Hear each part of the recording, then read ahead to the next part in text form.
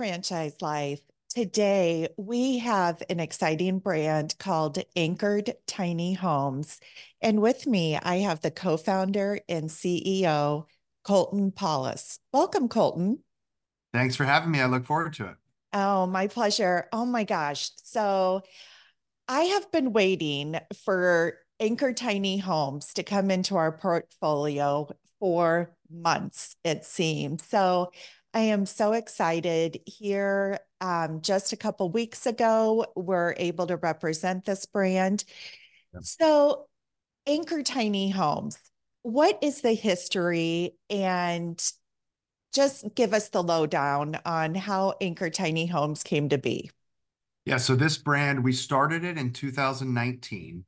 So even before that, though, a little bit of kind of my story and the family story. So I had started 6 or 7 different companies before Anchored Tiny Homes, had some success, and then things would just not really take off like I wanted them to. So what had happened is my wife was pregnant with our first daughter.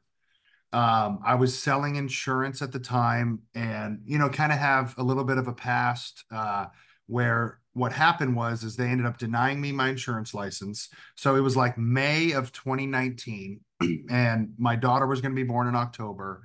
I was freaking out. I'm like, what am I going to do? How am I going to provide for my kid, my wife, everything we got going on. And what happened is I actually saw an ad on Facebook for a competitor that was selling tiny homes on wheels. So we've since pivoted to ADUs, and we'll talk about that. But it was tiny homes on wheels. This was like June or July of 2019. I actually went to my dad, who's a general contractor, and I asked him, I said, hey, do you think we could build tiny homes? He said yes. I threw up my own ad on Facebook Marketplace, not a paid ad. And there was actually 300 people that reached out in the first 3 days. So at that time, I'm like, okay, there's a market here. I think this is what we're going to do. So I ended up meeting with clients, telling them the story. My dad's a custom home builder, builds garages and remodels, really anything a general contractor would build, he has built. And they really like these two clients that we ended up selling the first month fell in love with the story and kind of the product, and they had a need for the tiny homes on wheels. So the first few months, we sold 3 or 4 tiny homes on wheels, about 80, 90 grand per deal. And then what happened is California actually came out with a law. So I think our first year just selling tiny homes on wheels, we did, I don't know, 5 to 6 million in revenue. So it was like a hockey stick growth the first year. In 2020, though, the end of 2020, there was a law that was passed in the state of California that allowed every residential lot to build accessory dwelling units or ADUs, which is the buzzword. People might know them as backyard homes, granny flats, mother-in-law quarters, right? So California said, hey, we have a housing inventory problem. We need to build more houses, and I think this is a way to do it. So the end of 2020, it's kind of a funny story. Clients would come in, and I was the only sales rep at the time, right? I was running all the appointments, doing all the sales. We were still a small business, and clients kept coming in and saying, hey, do you build ADUs? And I said, no, no, no. And finally, it was like the 15th person. I'm like, yes, we build ADUs. And I just went to the drawing board. I went to my dad. I said, hey, how do we do this? I feel like the market is shifting to accessory dwelling units, and we need to be ahead of this curve. And so we ended up meeting. The first client we sold was in Rockland, California, a little 400 square foot studio ADU. We worked all weekend, created her design, the models, the whole thing, and then really the rest is history. That is incredible. I mean, talk about a success story. And now, this past year in 2023, you started franchising and you have currently, as of today, awarded over 60 territories throughout the United States. Congratulations. Thank you. Thank you. It's crazy. It is. But, tiny homes, all the transformation of we see, RVs, we see different buses. I mean, tiny homes, tiny living, minimalistic living, affordable, sustainable. I mean, they've become so prominent in our lifestyles today, or what we're hearing as buzzwords. Yeah. So let me ask you this, and I'm in South Florida. Yep. You live in California. We are, both of our states are known for unaffordable housing. And, it's just incredible, especially in South Florida here. Yep. I have a 30-year-old son that he would love to invest in a home, Yep. something he can own and work towards. But in all of South Florida, it is so difficult. Oh, And yeah. we are seeing communities that are tiny home communities popping up, Yep. in open areas and so forth. So, my question to you is, as an individual who has no experience in the construction industry, how am I able to invest in anchored tiny homes and be successful? So I would say this, people laugh at this and think this is wrong, but we actually desire that more than a general contractor. And the reason is we've built a really bulletproof system on the operation side of things. So if you just follow our blueprint from A to Z when it comes to design, permitting, and construction, it's pretty simple. A lot of times general contractors, and I'm not saying general contractors can't buy a franchise, but a lot of times they're stuck in their ways and they think they have it all figured out. And what we've come to find out with, our early successful franchisees that are up and rolling and having sales really early on, like Austin, Texas, Boise, Salt Lake City, they're all starting to really crush it, similar to what we have been doing. And none of them have construction backgrounds, but what they do have is sales backgrounds, and they can sell customers, because at the end of the day this is a product that is anywhere from 90 to $400,000. So this isn't like you're selling a t-shirt or a hamburger, right? It's an expensive product and you have to convince people to move forward. So I would say we're actually really excited about people that don't have a ton of construction experience, because we've laid out the system from A to Z, and if you just follow the operation side of things and know how to sell, you can be successful. So I don't usually get into the investment range this early on in a podcast, but the investment range to own a single territory of anchor tiny homes is 113,000 to 185,000. And when I look at the breakdown, the biggest variable in there is going to be marketing dollars. And then the other one is really the big one, heavy hitter is 3 months of working capital. Yep. This is a very low overhead type business. It does not require any investment in equipment and so forth. So, talk me through what it looks like to get this business up and running, and what an owner, whether let's just say an owner operator, what an owner operator's daily day would look like, a day in the life. Yeah, yeah, yeah. So obviously, if it's just them, let's say they're the sole operator, which we have a ton of franchisees doing that, buying 2 to 3 territories, and they're doing everything from the jump. So you're going to be running a lot of sales appointments, right? So we at the corporate level handle all of the digital marketing, and we actually have a call center where we book appointments on our franchisees' calendar. So you'll be running appointments, visiting job sites, meeting with clients, talking to them about the product, and then measuring for utilities, hookups, and all of that stuff. Again, with our proven system and process where we'll teach you on training days. And we have a field support team that also visits our franchisees. So they'll be running appointments. Once the jobs are sold and in contract, basically there's 3 buckets, right? So you have design, you have permitting, and you have construction. So there's a life cycle of every job that is anywhere from 6 to 12 months, depending on permitting. That's why there's the big variable. Every city and county is different. But in the beginning, they'll be just meeting with architects and connecting the client with architects and designers and overseeing that process. We have a national partnership with a company by the name of Permit Flow that submits permits for us. So they won't have to really worry about the permit side of things. The architect will connect with Permit Flow. They have kind of this back end software where you can track jobs and manage jobs. And then once jobs get into construction, that is really when we recommend that you either decide if you want to be on the front end, we call it pre-construction, or if you want to be on the back end, which is project management. So once there are permits issued, I would highly recommend they bring on either a sales rep or a project manager on the back end. But in the beginning, the first 3 to 6 months, it's pretty easy to do everything by yourself. So you mentioned the relationship with the architect. Are those architects at a local level, a relationship that the franchise owner will establish themselves, or are those relationships that corporate helps with?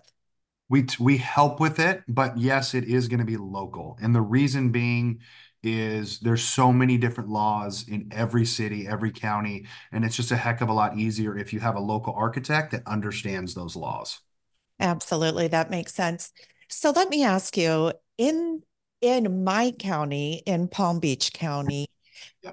at one point in time, I looked into a painting franchise that I was looking for something to invest in that my son could get involved with. And to have a painting franchise in Palm Beach County, it requires a GC license, which to me is just crazy, but that's beside the point. So, what I'm getting to is a business like this would also require that a franchise owner in our area has a GC license to Correct. be able to operate. So, given again, using me as an example, I am not a GC. If I want to own an Anchor Tiny Homes, how would how would I be able to do that? So we have actually Florida and Texas have been our two best selling areas for franchisees. So what you have to do is there's two options. Option one is you do what's called an RME or a responsible managing employee. So what you do is you actually employ a general contractor and then you submit paperwork with that employee as the qualifying individual with the state. So you basically do have to find at least one general contractor that's going to go on the paperwork.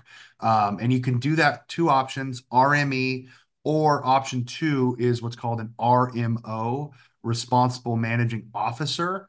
But you have to give them 20% equity in the company. So nobody has elected to do that. Everybody has gone with the option as the RME.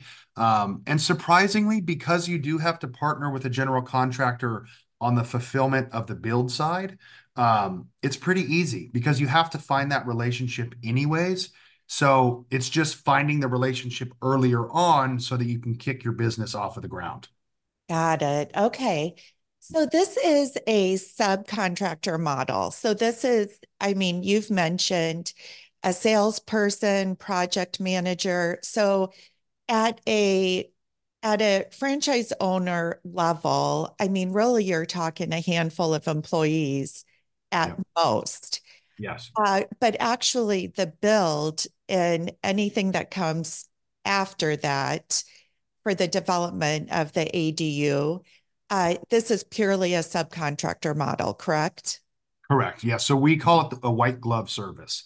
So we're the kind of the customer service to the consumer, and then we oversee architecture, permitting, and construction with skilled tradesmen in each bucket. Okay. And are you seeing in most franchise locations? I mean, when I talk to clients, labor is always an issue, right? Or I shouldn't say an issue, a concern of theirs. So, especially when you're looking at a subcontractor model, are these individuals building long-term relationships with a handful of subcontractors and in the hopes of the continuous work, or where are they finding the subcontract help? Yeah, so yes, the answer to that question is yes. What the general contractors really like about the partnership is number one, they don't have to deal with the client, they don't have to deal with the design, and they don't have to deal with the permitting. So you're basically taking all the things that they hate off of their plate and you're handing them a permit and saying, "Hey, can you go build this unit for us?" And then the second component is the consistency of work. So, we have general contractors, Salt Lake City, Austin, Texas, where they're giving them 3 to 5 projects a month. And so this general contractor is like, hey, I don't have to go sell new jobs. I don't have to go fight for new work. I don't have to bid on projects. I get told what the price is going to be and I can say yes or no. And then I just get consistent work. So it actually is a really cool thing. And we have general contractors at the corporate level that actually don't even look for different work. They just work with Anchored Tiny Homes because it is so consistent and we pay them super quickly. So I think it's a win-win on both sides, right? These general contractors really enjoy it because of the consistency. And then they don't have to do all the stuff that they hate. They really got into general contracting, most of these GCs, to build things. And what they didn't realize is now they are actually a business operator and they hate that part of the business. So it's like this win-win where we're taking that part of the business off of them and they get to actually do what they like to do. All right. So let's talk. Okay, let's go back to the ADUs themselves. You said they're anywhere between 90,000 and maybe up to 400. Is that really the range that you play in? It is, but most are 150 to 225. So most of the time we're selling a one bedroom to two bed unit. The 90 is, a studio, which is super rare. And then I say 400 because we've sold like two jobs that are 400,000. But most of the time it's really a housing need. It's not for your luxury clients a lot of times. It happens, but rare. Most of the time it's people that need to put their mother-in-law or put their kid in the backyard and they need a one bed or a two bed unit to do that. So what are, and I believe I saw that you also do garage conversions as well. Can Yeah. you share a little bit more about that and, what percent of your overall business you're seeing in that area? Yeah, it's market dependent, right? So in the Bay Area, we do more garage conversions. In Sacramento, it's a little bit larger yards, so most people elect to do a detached. But still, across every market that we've seen so far, I would say it's about 80-20. 80% is detached, 20% is either a garage conversion or an attached unit, because we also do attached to the homes. All right, Colton. So let's focus on the support that you as a franchisor will provide a franchise owner because it is pretty significant. And so let's start from the top as far as marketing, sales, because the number one concern and goal here is getting clients. So talk us through what type of support that you offer. Yeah, so we actually it's pretty incredible. So we handle all of the lead generation for all of our franchisees. So that was actually when we really got off the ground. We brought on he's our VP of marketing now, but he's really an intricate part of our success and our growth. So we handle all of the lead gen, Instagram, Facebook, Google, YouTube, all of the paid media. We're taking off of the franchisee. So they're going to walk into leads literally day one. So we flip on the ads, we get creative with the copy, and they're going to get leads right away, right? Day one. So that's the number one thing that we provide for the franchisees. The franchisees do have to sell the jobs. That's up to them. And then they have to manage the fulfillment from the sale to the end of the job. But we actually are staffing our second and third, we call them field support representatives. And these are people that have so the guy that oversees it, his name is Greg. Greg had worked for GJ Gardner for 18 years, and helped them go from a six-person team to a $3 billion franchise in that 18 years. And we poached him and got him to come join us. So he's overseeing the whole field support team and kind of building out that team. So we want to get to where we're actually visiting our franchisees at least every 60 days. So we have someone actually flying to them. We're going to have field representatives in every market, where they're visiting them every 60 days and coaching them and helping them grow their business. So on the front end, and then obviously our field support representatives on the back end. That's incredible. I mean, I read also that your team, they will actually book the appointments on your franchisees' calendars for sales appointments. So your franchisees just simply need to show up and sell the job. Correct. Correct. That's exactly right. Yeah. So we actually have what we call them appointment coordinators, where they funnel leads because we've done a really good job with marketing. So we'll get people that think an ADU is 15,000, and so we have to funnel those leads and make sure they don't get to the franchisees. So, let's say we get 100 leads. Well, only 10 to 15 of those are actually going to go to the franchisee because we're filtering and making sure that the consumer can actually afford the product.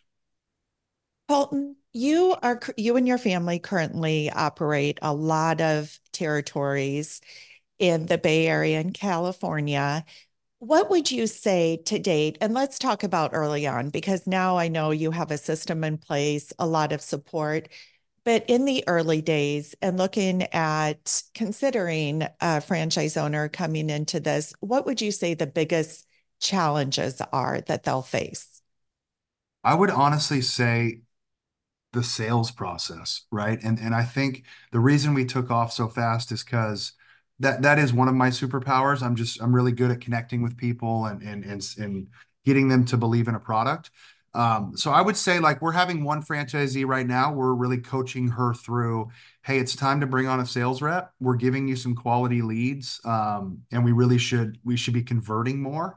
So I think the people that are operators not hiring a sales rep quick enough. And then the obvious, which you mentioned before, is you're going to always have to be recruiting architects and recruiting subs. Because what happens is with general contractors, not to scare people away, but this is just the truth.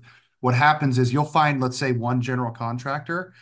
Well, let's say he lands a 10,000 square foot house. Well, all of a sudden he's not going to value working for, the 3 ADUs per month for that 12 months. So I say if you have one, you have none.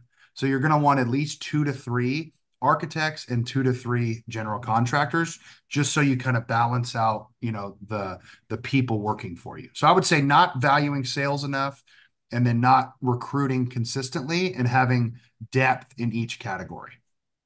So to that end, you touched on that a GC, I mean, although you would welcome GCs if they're the right fit, they're not your ideal Correct. uh, candidate. So what attributes or what types of background are you looking for in an individual as a franchise owner? Well, so I would say it's two-sided. So number one, like I mentioned, sales, I think is the hardest thing. So what we've seen work the best with our early successful franchisees, like Duran in Austin, Texas, he was a VP of sales for an insurance company, right? Well, he literally got off the ground. I don't know if I could say this because of the FDD, but he has, almost 10 sales in the first 2 months in business, which is just Oh. insane. And that's one territory. So he's just a killer salesperson, and he partnered with 2 good general contractors. So the jobs are moving forward. So I would say someone that's really skilled in sales. If they're not skilled in sales and they're more of an operator, I still think they can operate a business. They just need to hire that commission only sales rep pretty quickly. And that's what Jim in Salt Lake City did. He took 12 months to do it. And now his business, when he brought on these 2 sales reps, has actually gone to the next level because he's an operator through and through. He's not truly a salesperson. So I would say those 2 things. It's really two-sided. If they're good at sales, we recommend them signing up for a franchise. Because think about this. If you sell one ADU, let's say it's $150,000 per month, that's a $1.8 million business. I don't know many other franchises that can do that with only 12 sales, right? So if you have the sales skill set, I would highly recommend doing it. And then on the flip side, if you don't, I would just highly recommend that you hire a sales rep pretty quickly. Because then on the other side, like Jim in Salt Lake City, he's an operator. Well, his jobs are moving through the pipeline. Obviously at the corporate level, we're seeing royalties come in faster. So he's really turning his jobs quickly, which is we also want, right? That's the only way anybody makes money, even the franchisees. One of the beautiful things about being in a franchise business and entity, which I'm a franchise owner myself, is the collaboration and the learning, right? You've been expressing lessons learned. And what's nice as new individuals come into your system, they're going to be able to leverage those lessons learned and even be more productive from the onset. For So, sure. yeah, that's great. So, I know you touched on, you mentioned the FDD item 19. We always have to be careful of what we share, but I can share some published marketing information that is in your marketing assets. So, and in the item 19 in 2022, this would have been gross sales for a year one franchisee was 1.3 million. Gross profit less disclosed expenses, meaning royalties and all those fees that are due to the franchisor, is 869,000. That is a pretty fantastic business for a year one franchise owner. That's right. Yeah, it's incredible. Yes. And so I think, like I mentioned, it's just something where there's not a lot of sales that are needed to have a high sales number. And then if you're turning these jobs quickly, you can make a lot of money as you see in the FDD and item 19. So, Colton, on the last note, how do you see this industry of tiny homes progressing over the next few years? Well, I think we're at the forefront. I think it's just the beginning. Because what's happening is, so California passed a law in 2020. And what's happening is cities and counties across the country are starting to do the same thing. So we're starting to see almost every major city across this country approving accessory dwelling units because they're seeing it really work in California to provide more housing inventory, and affordable housing, right? That's the biggest issue is, I mean, in California where I live, a 2,200 square foot house is 800, $900,000. Well, it's like if you have a family, you can't afford that. It's just crazy, right? So this gives the option for families to kind of bond close together. If they have land, let's build a big ADU in the backyard and kind of have this communal living. And then I think it's happening everywhere. So I think it's at the forefront. And then I think phase two of this, which is something we're going to implement. We're actually launching small, affordable houses. So I kind of wanted to touch on that quickly. But I think the kind of the vision for us and for the industry is, I think in 5 to 10 years, you're not going to see 3,500, 4,000 square foot houses built much anymore. It's going to be the 1,000 to 2,200 all day long, even maybe smaller, 800 to 2,200. So I think we're at the forefront of kind of an affordable housing crisis that something has to happen. Yeah, I would agree with you. So you piqued my interest. Mhm. Small, affordable housing. Housing. Yep. Tell Yep. me about that. Yeah, so we're in the process of developing some models for our franchisees. So we are going to focus solely on being the largest ADU builder in the country. But even at the corporate level, I think we have 5 or 6 homes that we're building for clients that aren't ADUs. And so we started getting asked a lot, and we're like, hey, why don't we roll this out to franchisees? Even if they sell one a year, let's say it's a $400,000 house, right? That's going to add to their top line revenue, and they'll be able to be more successful and serve more of the need of their consumer. So yeah, so it's something we're going to implement this year, probably in the next 60 to 90 days. We'll have all the models and the renderings and everything done. How exciting. Well, congratulations. I am so excited about Anchor Tiny Homes and the possibilities it has for, I mean, people to get into the real estate business. I get asked a lot about real estate investment, what opportunities are out there in the franchise industry. And most of them are unaffordable. I mean, there's different opportunities, but many times they're anywhere from 800,000 to 1.5 million for individuals to have a real estate play. And this is a fantastic opportunity at an investment less than 200,000 with fantastic returns. So, Colton, thank you so much for joining me today. I look forward to bringing some qualified prospects your way and look forward to seeing the growth of your business. I appreciate it. It's been a pleasure.